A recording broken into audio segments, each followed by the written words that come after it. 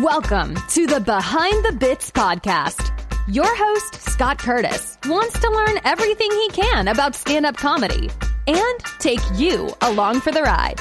Scott and his guests talk serious about comedy in every episode.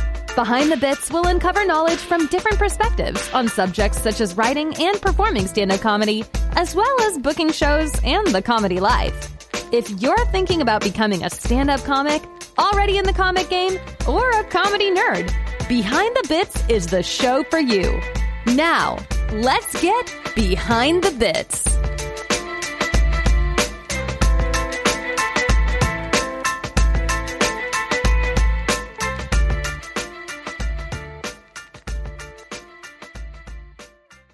Hey, BTB buddies, I wanted to let you know that I have a Patreon page now so that you can support the show. Check out patreon.com/BTBPC and check out the cool stuff you can get for as little as $2 per month. You can also find the link in the show notes. Thanks, as always, for listening. Back to the Behind the Bits rapid round. I've got Daniel Steinberg here with me, and he is the creator of Laugher and also a stand-up comic. Now, Daniel, how are you doing, first of all? You doing okay? I'm great, man. Yeah, it couldn't be better. Great. You came to me with this idea a couple months ago, and I tried it. After I saw it in action, I thought it's the greatest thing since sliced bread, and we've been meaning to get together for a while, and I'm glad I finally got you on. This is great. Yeah, you're a huge fan of the idea. I'm still workshopping it, testing it with different comics, and you're definitely one of the early adopters. That's for sure. Definitely. We're either both visionaries or both crazy, because still workshopping it, testing it with different comics, and you're definitely one of the early adopters. Okay, and that is me. Yeah, that wasn't me. Messing up my live feed, and that's okay. That's okay. This is what happens when you're 56. So that's what I got to look forward to in 10 years? Yep. Doesn't get any better. Good. Okay, we're good. And so this Laugher idea, first off, let's talk about you doing comedy. How long have you been doing stand-up? So I've been doing it off and on for, I don't know, about 22 years or so. Okay. Off and on, more off than on, unfortunately, in practice, but in theory, I'm a stand-up at heart.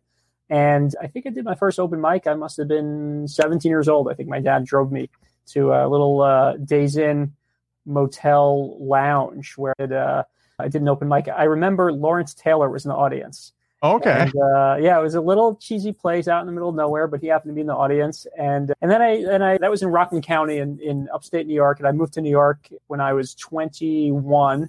And I did all the open mics over there, started make the rounds on the tri-state circuit a little bit, New York, New Jersey. I was doing stand-up towards the mid to late 90s when it was the alternative scene in New York, with like Mark Maron, Louis C.K.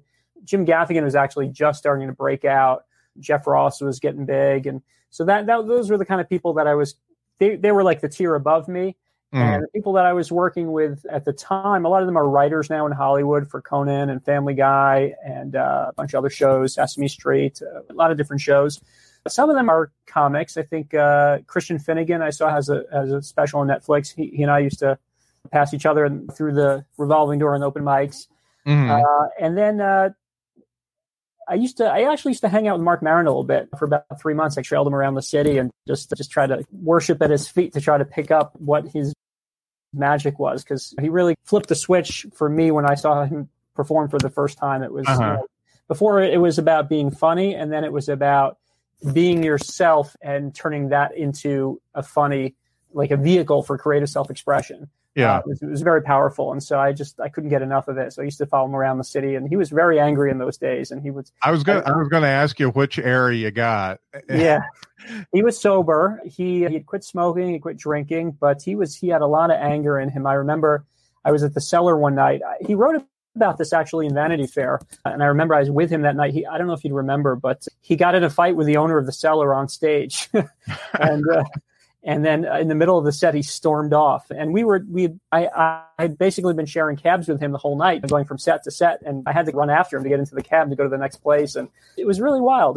I saw something that I felt was like very real and visceral. And it was cool. And he was connected to the Comedy Store days with Sam Kinison and Bill Hicks and all those guys. And so it was very it was edgy, it was rock and roll, and it was very powerful. And it was really cool. I did that for a couple of years, and I took a very weird career direction change, and I ended up going to Israel and studying Jewish education, and I stayed there. And when I came back, I'd stayed there almost 7 years. And by the time I came back, I moved to California, and I was in Jewish education, and I still had that bug, and I'd sneak out at night to go to San Francisco, and I'd perform at open mics over there, and really any chance I could get. And then took a bunch of years off and a bunch of years back on again. About 6 or 7 years ago, I started self-producing shows. I got the bug, but I didn't want to do the open mic scene again because I just felt I had graduated from it. So I had a small network of people, maybe 70, 80 people. And I would tell them, hey, I'm doing a show. I wrote up half an hour. We'll have a good time. And I did that a couple times a year for the past 4 or 5 years. I've been doing these self-produced shows and actually making more money than I made back then when I was open micing and doing these little small paid gigs on the weekends. Yeah. Now I was making $700-800 a night with people who wanted to see me too. So it was a lot of fun. But the weak link was that I just didn't have a way to prepare to develop my act. I was flying on intuition. I had a lot of sense of what worked from my time when I really hit the open mics 4 or 5 nights a week and really developed my sense of humor, developed my familiarity and comfortability factor audience. But I just couldn't go back to the open mic. Here I am, 40 years old plus and trying to develop an act and going to a dive bar with a sign-up sheet longer than someone's rap sheet. And you get your name on there at 2 a.m. and you're playing to just other comics the whole night. And as your morale just deteriorates, seeing bad comic after bad comic. And you get up there and it's just, you're all out of steam. You're tired. Your family's wondering where you are. You're wondering, am I doing the right thing? And am I living out my childhood dream? And so it was very demoralizing. So I said, I can't do the open mic thing. I have to figure out another way. And a couple of years ago, I came up with the idea of doing Zoom comedy, which, now really is the only comedy there is for the most part. And I had this idea to do this. I would be home. I'd assemble an audience in different places and I would try out my stuff in front of them. And I did it for a couple months, actually. And it was interesting. People didn't want anything to do with it.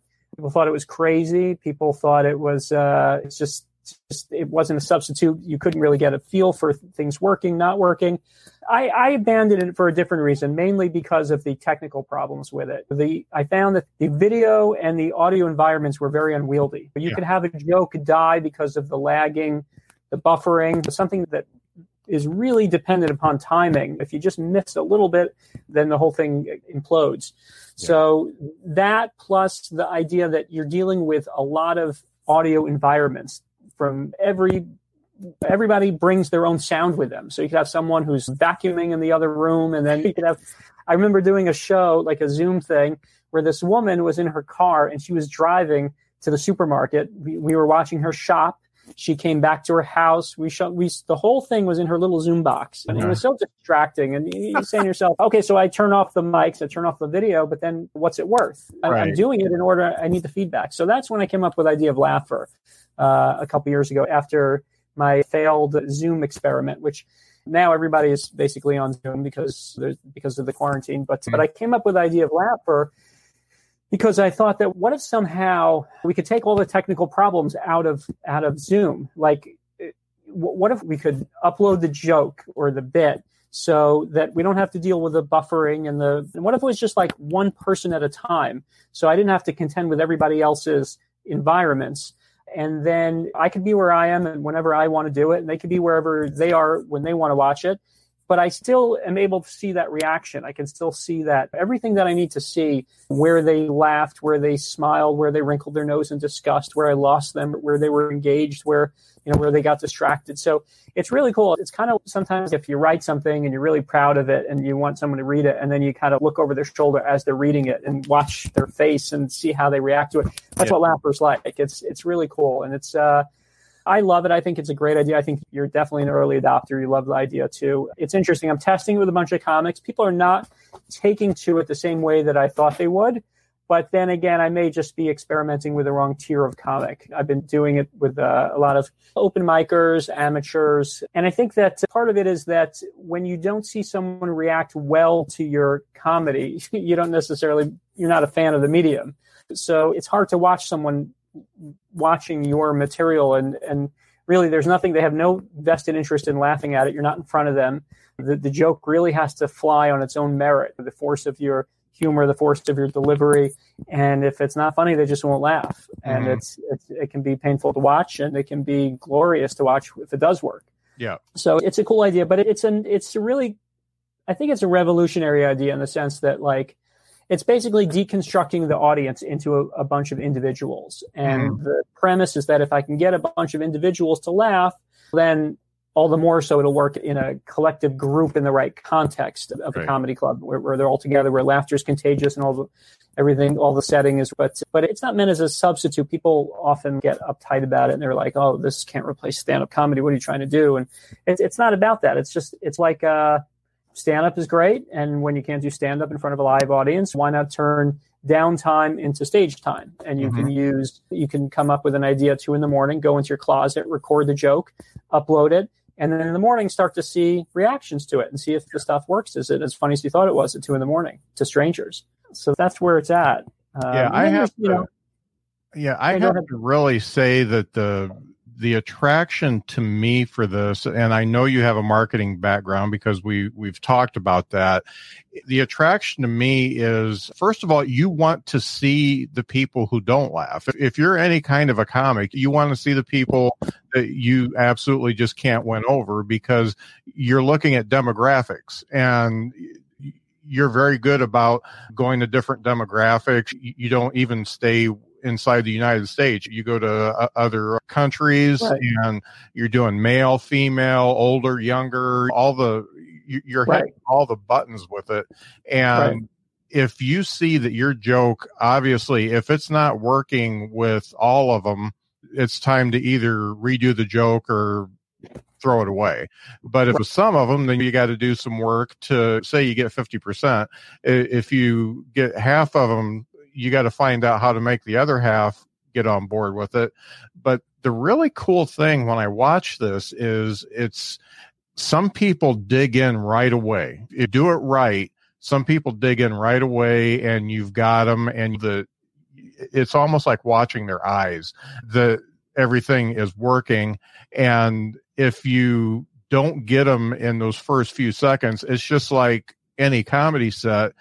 You may not get them, and you got to do some work to make that happen. While we're here, I think I'll just pop up. I've done 2 sessions of this with you, and I pulled one out, and because of my ego, I pulled my favorite one out where the guy just cracked up. But let me put that up so everybody can take a look at it. And okay. Now you're going to see the TikTok logo on the side there, and so I'll explain that. We're still testing the app, and we're testing it inside the TikTok app because it basically contains the main feature, which is the reaction feature. Yeah. So what we're doing is comics will upload a video, they'll send it to me, or they'll upload it to this channel that I have on TikTok. And then I have people that are standing by, audience members, quote unquote, audience individuals that will watch it and react to it. And then it produces a new video that you can watch, which you'll see in a second of Scott.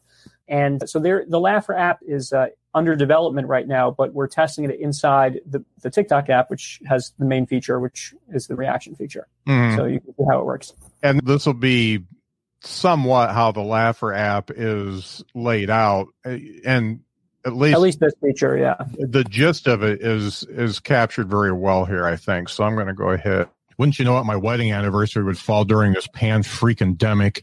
My wife and I have been together nonstop for the last 3 months. I locked myself in the guest bedroom for the day just to give us both a gift we could use. While I was there, it was just me and my phone, so I thought I'd download some apps that you kids are using. I downloaded the TikTok. After watching it for a while, I got to tell you, this looks a lot like something Chris Hansen would use to catch a predator. And what happens when you're no longer the coolest thing on TikTok? Do you have to go all the way back to MySpace and work your way back up? I think that we experienced some buffering. while playing that. If you had watched that, you would have seen it match up link. Yeah. But I think we saw a little bit of buffering while you were trying to replay that, which is really the reason behind why we do it in the app. No doubt. Yeah. But that guy's from Britain. He's British. And I know this because I was corresponding with him a little bit about getting him to react to some of the stuff. And so he's got kids, and he had to wait till his kids went to sleep because he didn't want to wake them up laughing. Mm-hmm. And he's a great sport. He loves to interact with this stuff. Yeah. So it's fun. And I have to say that round, I think I had 2 pretty good reactions. I think he did a total of 6. I had 2 good ones, 2 that were medium, and that they just weren't having it. And it was really nice to see that mix because you know where you're hitting and where you're not hitting. Yeah, it's an interesting question that comes up, which is how much feedback do you need until you decide that either this is not working or this is working, let's push it further, let's develop it further. At what point do you chuck it? Or what point do you say, I've got something here that's definitely working? Is it 5? Is it 6? Is it 7? Is it 10? Is it... So it's an interesting question. I think probably everybody has a different answer. I like to shoot for 10. I think 10 is, you can come up with a 70%, 80%, 90%. I don't know exactly. And then again, you may see that your joke is not working with women. So then you have to decide, do I continue trying to fit this joke into something that women would find funny or enjoyable or relatable? Or do I just say, this is not a joke for gals, this is a joke for guys? When I do a guys night type of comedy thing, like there's a guy in our group, we have a Facebook group for Laugher, and there was a guy, he did a joke, and I knew it wasn't going to go over with the women. I could tell right away. It's a funny joke. I think you posted that when I saw that. Yeah, it's a funny joke. You can check out the Facebook page if you want to see the joke. But I just knew it wasn't going to go over, but I wanted to show it to him. So I got a couple of ladies, and it was clear all of them wrinkled their nose in disgust at the joke. They just felt it was either sexist or whatever it was. But it wasn't unfunny. It was a good premise, but you'll have to find the right audience for it. Or right. if you're trying to be more of a mixed crowd type of comic, that joke just won't fly. And that was clear. Like it was, I think it was like 3 for 3 women just did not have that joke. But they kind of liked the beginning of it because the beginning of it was actually quite endearing. It was a conversation that this gentleman had with his 6-year-old daughter, and it started off really endearing, and you could see the gals get into it. I knew it was just going to go downhill as I was watching it, and you could tell where it was going. But it's neat. It's really, if you really think about this to its logical conclusion, you can really market research the perfect act. You can really, for the first time, let's say you had a joke and just weren't sure how it was going to go over with, let's use women as an example, or a certain ethnicity. You just weren't sure. And the only way to be able to tell that in the past would be to assemble a group of women of this or any ethnic demographic or whatever demographic, maybe even geographical, Midwest, for example.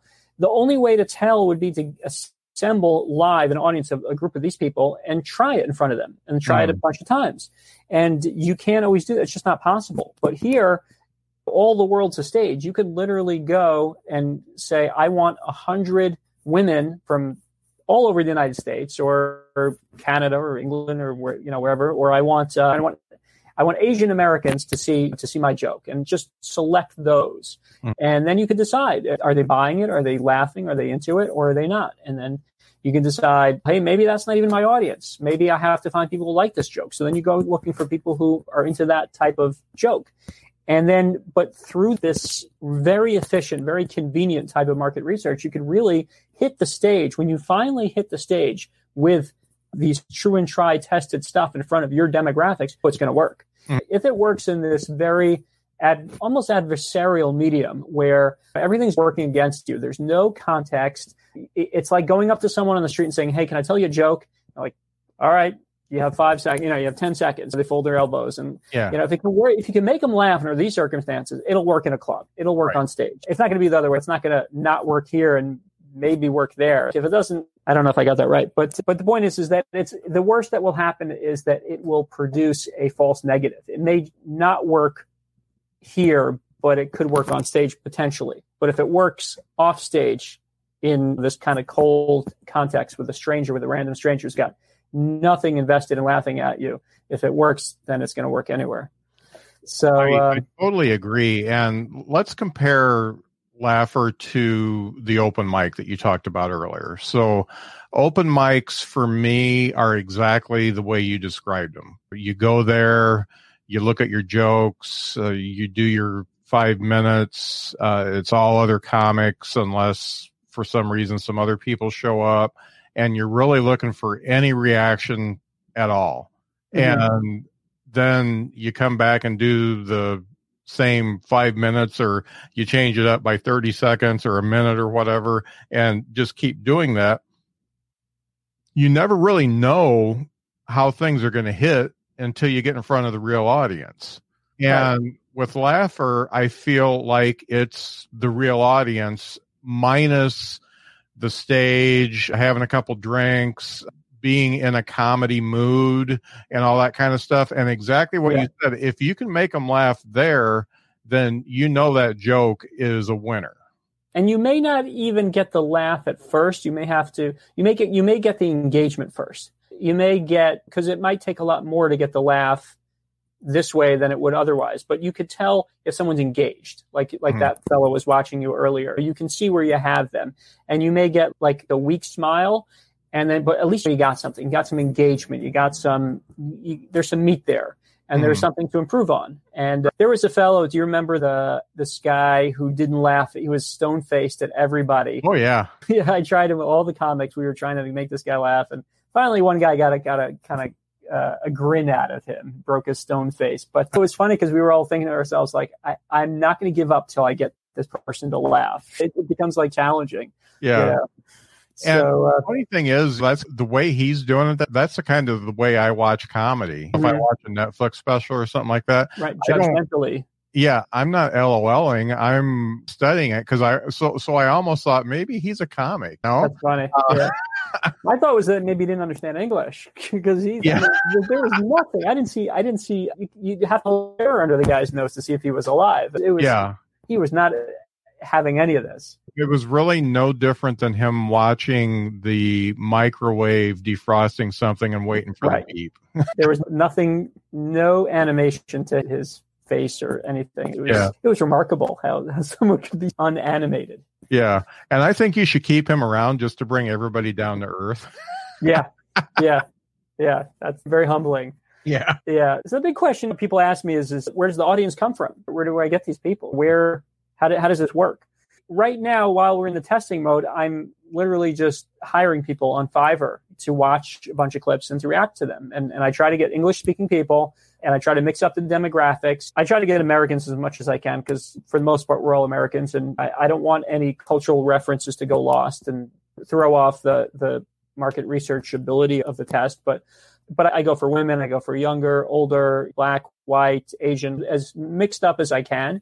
And if I'll go to Canada, I'll go to Britain. There was a guy in South Africa, I think, that I hired, but they're all English speakers, and I pay them like $5 to watch a couple of these things and react to them, and then they send it back to me, and that's how we do it.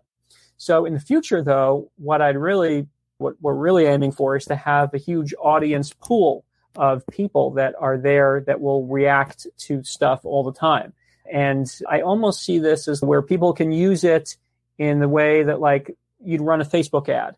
So when you have a Facebook ad, you can select your target demographic, and you can serve your ad in front of men ages 25 to 35 who live in these 5 states or whatever. So I'd love to be able to do that, where you have this huge audience pool in there. Either they're there because they follow specific comics, or they're there because maybe they're incentivized to be there. They could win some prizes or something, points, by being there to react to stuff. And then, so comics could float their stuff in front of a certain type of demographic and X amount of people, and maybe for a little bit of money, they could increase the reach and they could show it to 100 more people. And you can't sit and sift through all of these, watch all these reactions over and over, but maybe there would be some type of AI that would analyze through emotional intelligence. You could see where on a graph where 100 people laughed, the peaks, the valleys, through also audio, you can maybe detect the laughs. I think all this stuff exists. Like big marketing companies for huge brands like Pepsi and stuff, they have this stuff where they test their commercials and they will activate cameras of people watching them to see their facial recognition software will detect if a person's engaged or not and how engaged. And it's neat to see how it works. There's like little points on your face and they draw like little connections and stuff, and they can tell if you're smiling, how wide your mouth is open and stuff. I love the idea of being able to market research your act. That's basically what comics do. If you think about what a comic does, in order to develop an hour, you literally go over and over to all different places and just try it until it works in most of the places. And it's exhausting, and that's our art. That's what we do. But if you think about the way that like Hollywood or television would market research something, what they do is they screen it. So they record it and then they screen it from audience to audience. So essentially what Laffer is like, you do your act at home and send it out on the road.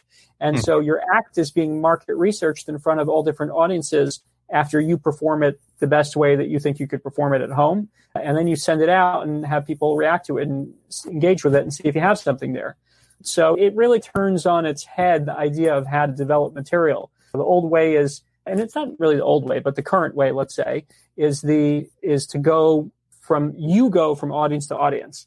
And this way, it's the audience coming to you, the audience interacting with your stuff while you stay home. So it's an interesting way. It's the digital, and I think that the whole quarantine thing. I like I said, I had this idea 3 years ago, and I ran out of steam, and I thought it was a great idea, but I'm still battling uphill trying to get people to buy into it. It's no easier today than it was 3 years ago, even though there's really literally nothing else to do right now in order to develop your material. You can do Zoom, I guess, if it works for you.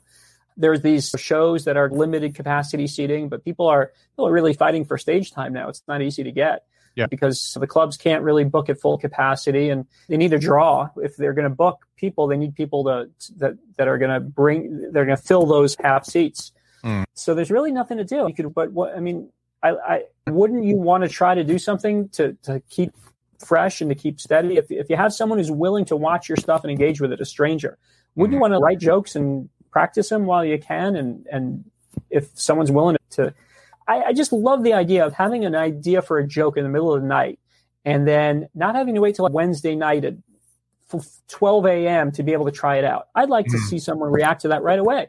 I want to see how people are going to react to that. And I'd love to do the joke as when the inspiration hits and then wake up in the morning and then see how people are into it, are reacting to it. To me, that's just, stage time has always been such a commodity, such a scarce resource for comics. And I love the idea that this is decommoditizing stage time for us. So. Yeah. I feel like some of the true benefits of this, first of all, when you talk about demographics and you talk about different areas, so you could whittle it down and say, okay, Midwest, I want to see what a Midwest audience looks like, East Coast, West Coast, North, South, because that's what all comics are trying to do. They're trying to appeal to all those audiences, and they all have responsibilities. And if you don't hit that middle of the road stuff, at least for part of your act, you're not gonna win with those. Right. And better find out from afar by watching a video than showing up there and dying on stage. Yeah. With the stuff that killed in Queens. Wait till you get to Peoria. Yeah. That it can be painful. And I feel like I've done the Zoom stuff and I've done this, and as far as I'm an analytical person, as far as the feedback is concerned, the Laffer is 100% better than anything I've done on Zoom. And just because in what way? When you look at my video, I didn't put that much into it. My delivery was shitty, to say the best. But I took the time to record a minute and put that out. And if I do 5 minutes on Zoom, I don't know what the reaction really was unless I look back at the video if they recorded it. And I don't even want to do that because I got to sift through everybody else that was on there. And you don't really. Who are the audience members on the Zoom show that you've done? Are they other comics or are they? It's mostly other comics. Yeah. So that's almost useless for me. I don't know, maybe other people benefit from it, but I don't even know. It is probably not a great analogy, but it's like experimenting with food in front of chefs. Like but that's not who you're trying to please. Mm-hmm. But that's not a great analogy because maybe they have a very refined palate, but it's just, they may find something funny, but their laughter factor is very dulled from overexposure. And so it's not, and most of them are not really going to be like mom and pop people that, like for me, my demographic I figured out is really my age group, which is in the, 30s to 40s, kids, parents with younger kids, tweens, teens, that type of stuff. Those are the people that really relate to my stuff. And I don't find that in a bar for the most part. I just don't. So, what ended up happening is that if that's your only audience, so you start to try to please those people because no one wants to die on stage. But so you start telling jokes that would appeal to, I don't know, college kids or maybe 20 somethings. And that's not really my audience. And they don't get having kids yet, the trials and tribulations of raising kids and relationship type of stuff because they haven't been married yet or haven't been married too long. And so either they don't get my stuff or I have to alter my act to custom tailor to them. But that's not really who I'm trying to reach. So yeah, though open mics, I would say are pretty much useless except for being comfortable, getting a comfortability in front of strangers. That to me, I think is valuable. Once you reach that plateau, you just don't need it anymore. There's nothing. You have to find another way to develop material you have to get it in front of the people that you're trying to reach. I do think that open mics are good for like developing a cadence, learning to breathe and things like that. If you tape yourself, then you can look back at it and look at yourself. But as far as the reactions and how a particular bit or joke lands, what you did actually told me a lot more about what I was doing than anything else I've done. Yeah. Yeah. It's interesting when people get, I didn't understand this, but people get very uptight when you tell them that this is like an alternative to open mics. And I didn't understand why. And I started to really think about it. And you spend a little time on some of these comedy groups on the internet. And, I think that it's a big identity for a lot of people. Like this is where they live. This is what they do. This is where their friends are. It's almost like a herd mentality. And when someone like breaks out, it's almost abandoning you're abandoning the community by breaking out. And it's the one guy that had the most severe reaction. He called me a whole bunch of names and stuff. It was really crazy. And I went to go like research who this guy was. And he's a paraplegic. And his whole identity, I think, was like being wheeled onto a stage and doing these jokes for people. But if he has to stay home to do stuff, then he's no different than really anybody else anymore. So that's the thing. I think that it really requires a thought process that, hey, I'm trying to develop an act here. I'm not trying to develop a community of friends or peers. And that's something important too. But in terms of just being the most efficient way to test an act, in my mind, that this would be it. Yeah. And worst case scenario, why don't do both? Just do your open mic for your community and saying stuff out loud and taping yourself and then do everything. Do this to see how stuff lands. Yeah. Do everything. Do whatever you can. It's such a weird time right now. There's really not too much available to do. It's so funny because as soon as this hit, this pandemic, like 3-4 months ago, I just started getting email after email saying, hey, that Zoom thing, remember that Zoom thing you tried a bunch of years ago? And hey, you're going to revive that now? And like, it's just so funny. Like people called me names and people thought I was crazy. And so this is the next level past there. And I keep on waiting to see, I feel like someone's going to run with this idea. Someone's going to take this idea and someone's going to just run with it. And I haven't seen anybody like come, even their mind doesn't even go to this place. Like it's, I don't understand why. It's either, like I said at the top of the program, either we're visionaries or we're both really deluded. I just can't figure it out. I can't figure out why people wouldn't be jumping at this. And so it was neat. I had one of the comics that I really is Moody McCarthy. Do you know who he is? What's the name again? Moody McCarthy. His name. No, is. I don't know. He's been on Conan and the Late Show a couple times, and He's very funny, very dry, very deadpan. You look him up. I think you'd like him. So I once sent him an email saying he was the first comic to really make me laugh in a bunch of years, and I really loved his stuff. And he sent me a free a download to one of his albums. And so when this thing hit, I said, "Hey, Moody, if you're not doing anything, why don't you try this?" And so he signed up and he saw it, but he hasn't really sent me anything yet. But I'd like to see this level of comic. I think there's maybe about 1,000 of them. They're basically, their bread and butter is comedy. They're not, you don't necessarily see them on Netflix, but they're working comics day to day, and they've reached a plateau and they make their living doing comedy. And I'd love to have this demographic really try to interact with this type of medium and see if it's useful to them. That's really what I'm aiming for. If you think about the different tiers, there's everybody there's the wannabes, there's the open micers, there's the weekend warriors, there's people like you and I who do like the self-produced shows, and then there's the working comics, and then there's maybe like kind of B-level comics that you might see on Netflix, have shows you never heard of them, but they're getting there. And then there's A-level, and then there's like the megastars like Seinfeld and Kevin Hart and these people. Right. And so somewhere in that bucket of 6 or 7 types of tiers of comics, I think there's a sweet spot that will really enjoy this, but I just haven't found it yet. But I have conviction that it's there somewhere. Mm-hmm. I think if you got one A-lister on board, then everybody would follow. But that's always the tough thing to do. I don't know why, but when you presented that idea to me, it just clicked. And maybe it's because comedy is not the way I make a living. The way I make a living is sales and marketing like you. And I just saw it as a tool. It's just, it's a tool to test your material, and you can go all the way from what tone are you going to take. You could do the same bit 5 times and do a different delivery each time. Absolutely. Try it out that way. I'm just seeing all these applications for one app that you could put together, and it's just amazing to me the possibilities of it. Because you're looking at it from a smart, efficient, almost business-like type of way to be creative. And most people are just looking at it from a creative type of way to be creative. And they're just not thinking that along those lines. And if you're in marketing or if you're in business, you realize that time is of the essence. You want to reach as much of your potential audience as possible, test as often as you can.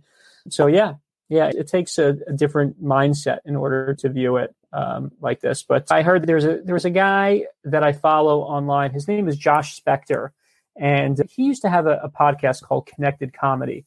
And I think he does like social media for the Academy of the Motion Picture Academy, and he abandoned the project. I'm not sure why. I think he's always sat on the sidelines of comedy, loves comedy, but never just really leapt into it head first. And so he still publishes content and stuff. But what he said once struck me really hard, which was that comedy is like a startup. Comedy is your startup, and you have to treat it like a startup. And a startup is a lot of testing and trying to find early adopters, people who get into your stuff and build a community around it. And that's how and more than ever, it's really up to the comic to do that. You don't have to rely on bookers anymore. You don't have to wait for your big break. You can assemble your own audience, and you have all the tools to do that if you want. And I think Laugher is just another one of those types of tools where this is like the stand-up startup. I like that.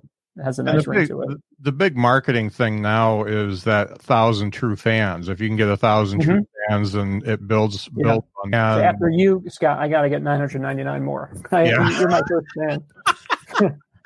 I'm aiming for 100. If I can get 100, I'll be happy. But you're really the first fan. Everybody else is that are starting to put stuff out there. So but I need more guys like you. Yeah, I mean, getting that 1,000 true fans, if you can speed that up, that's just gold. That's all there is to it. Yeah. Why wait? In terms of this podcast, because I think the Friday, I'll probably have like my 29th episode out or something like that. And my first few episodes, I had Dreesen on first, so I had a ton of downloads on that. But my second one, I had a very good comic, Stuart Huff, and my first week, I got 5 downloads. And then I've got a few bigger names, and people are going back and listening to some of the older catalogs. So now it's up to a couple hundred. But the thing is, if I could build that to 1,000 quicker, then I can get sponsors quicker, and I can start paying for all the expenses like this mic that's in front of me and my mixer and my hosting and everything else. I can do that quicker than I get my payback quicker. Maybe try selling that collectible Pez dispenser behind you. Yeah.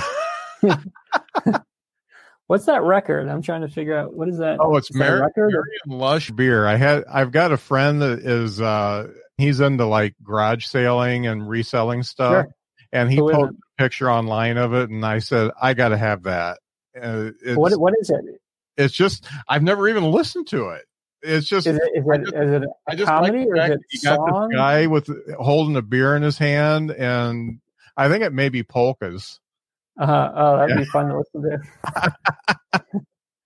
Do you have I don't even have a turntable anymore, so I can't. Yeah, okay. That's really funny. My kids have no idea what a record player is. They're just, they can't even fathom it.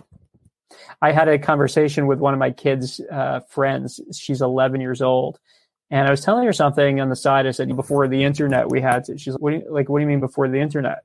Like, it's like saying, like, before the sun existed or something. What do you mean before the internet? Like, did you live on a different planet? Did you, like, where would they not have the internet? My son is 26, and I think it was first or second grade. They were trying to see if the kids knew their address. So they were saying, okay, what's your address? And my son said www.3030connet.com. That's very funny. Right. That's where you live. Yeah. That's it.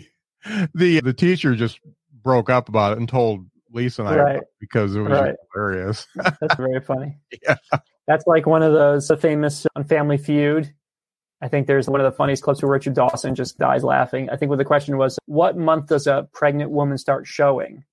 And the woman says September. Yeah. And he just dies. He just falls over. I mean, you can see it on YouTube. It's very funny. I've seen that one. That's hilarious. Yeah. So as far as this app is concerned, what's the next step for you? So if the next step, I think there's really 2 next steps. The first step is to find a bunch of people that are just interested in it, that really want it.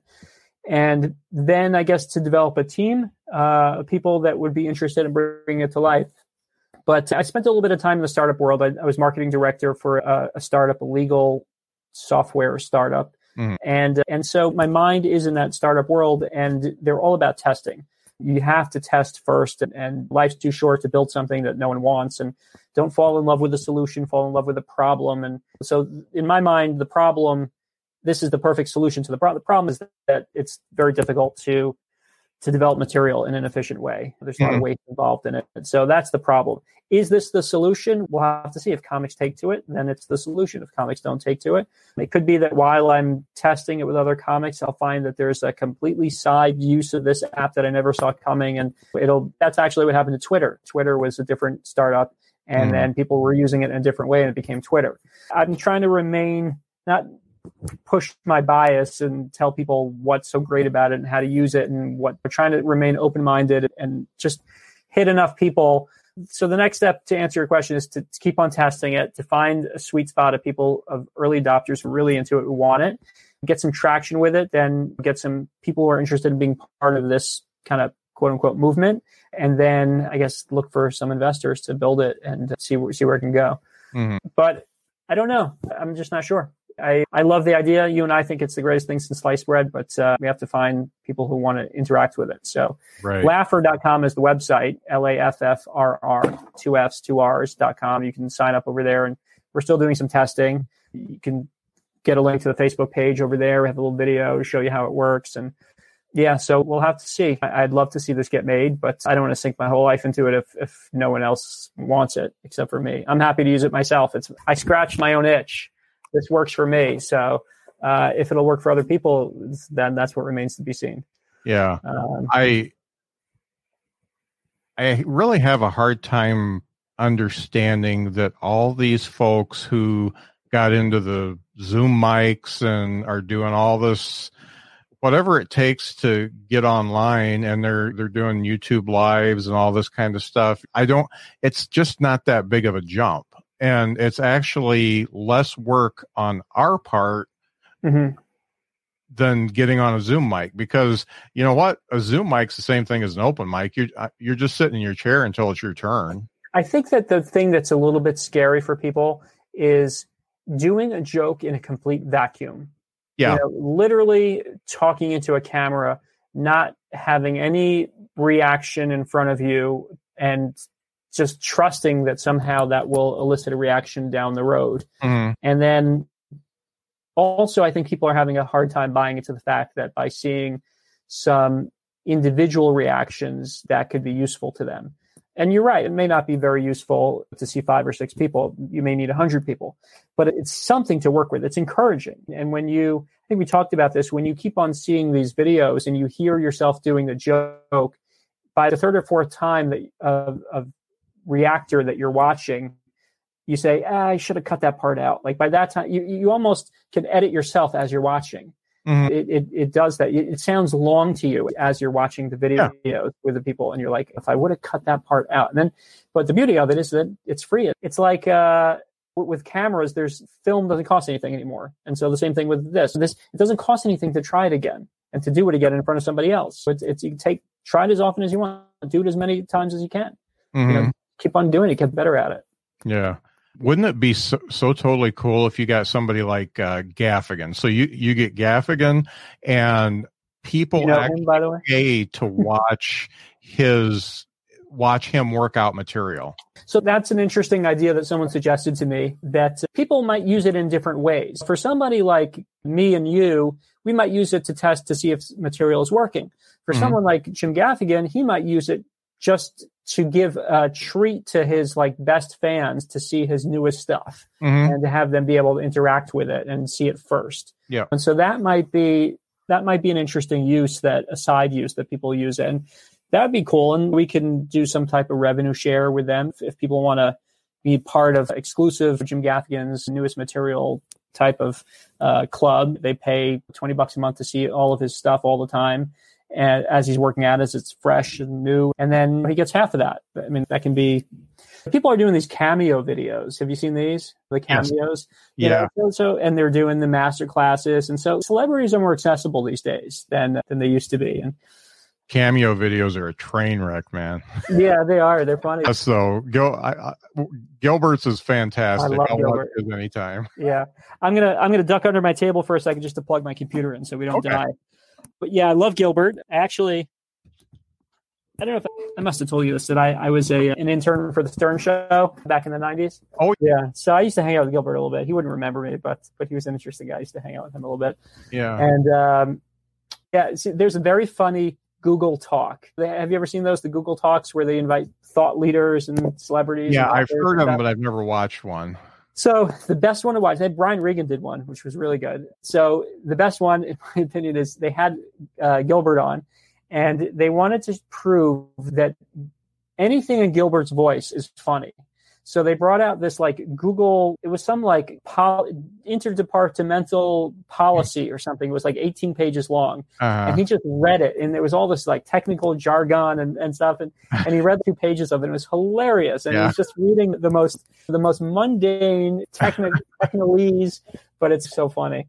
Oh, yeah. Yeah. So, he's one of my favorites. So maybe I'll get him. They have he does endorsements and stuff on Cameo, so maybe I'll get him to do a little cameo video for Laugher. Oh yeah, yeah.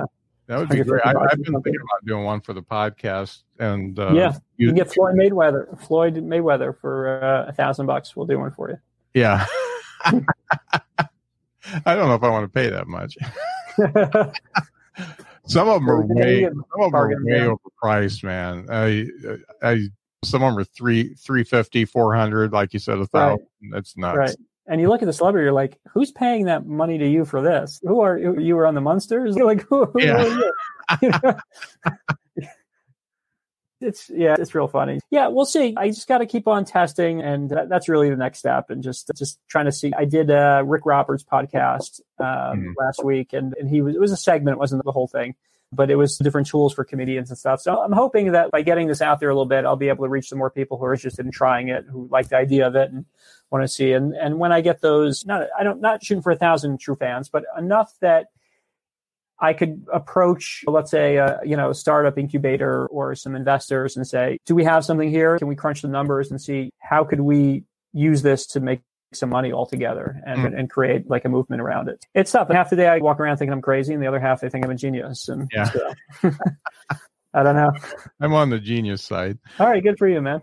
So when you think you've got this Facebook group where you're posting some of the videos and doing some communication. I think, is that a private group?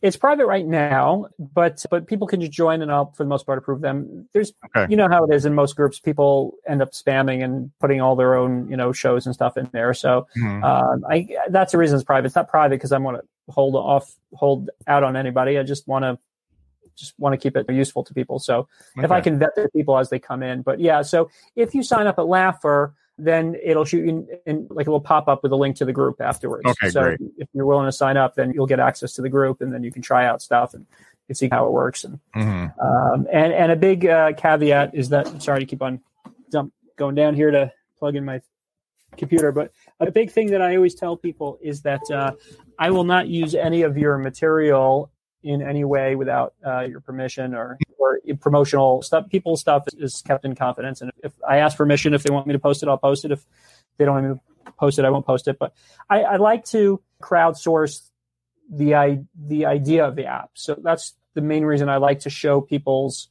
videos that they get, of the reactions that they get, to show how it works. And is there anything that we can think of to improve this, or is this not useful, or is it useful? But I never use people's stuff without permission. So at least I don't think I do. I try not to.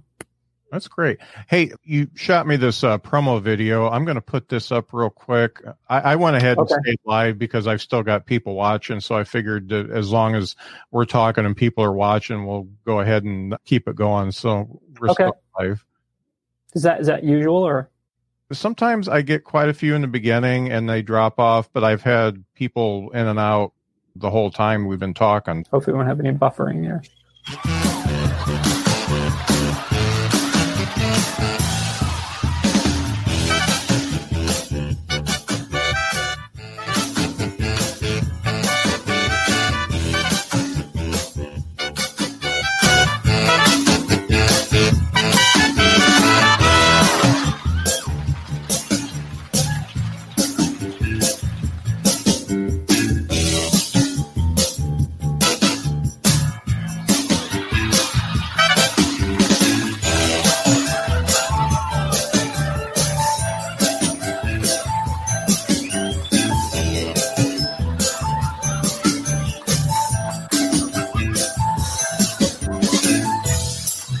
I love that part.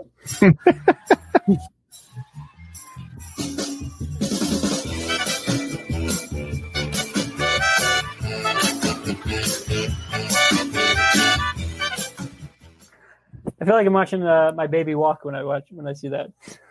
You put some work into that. I did, yeah. I spent a long time on that. That's really good. Yeah, the website also, the messaging, I really tried to nail down the messaging of the idea of the app. Mm-hmm. But, yeah, it helps to have a marketing background. Yeah.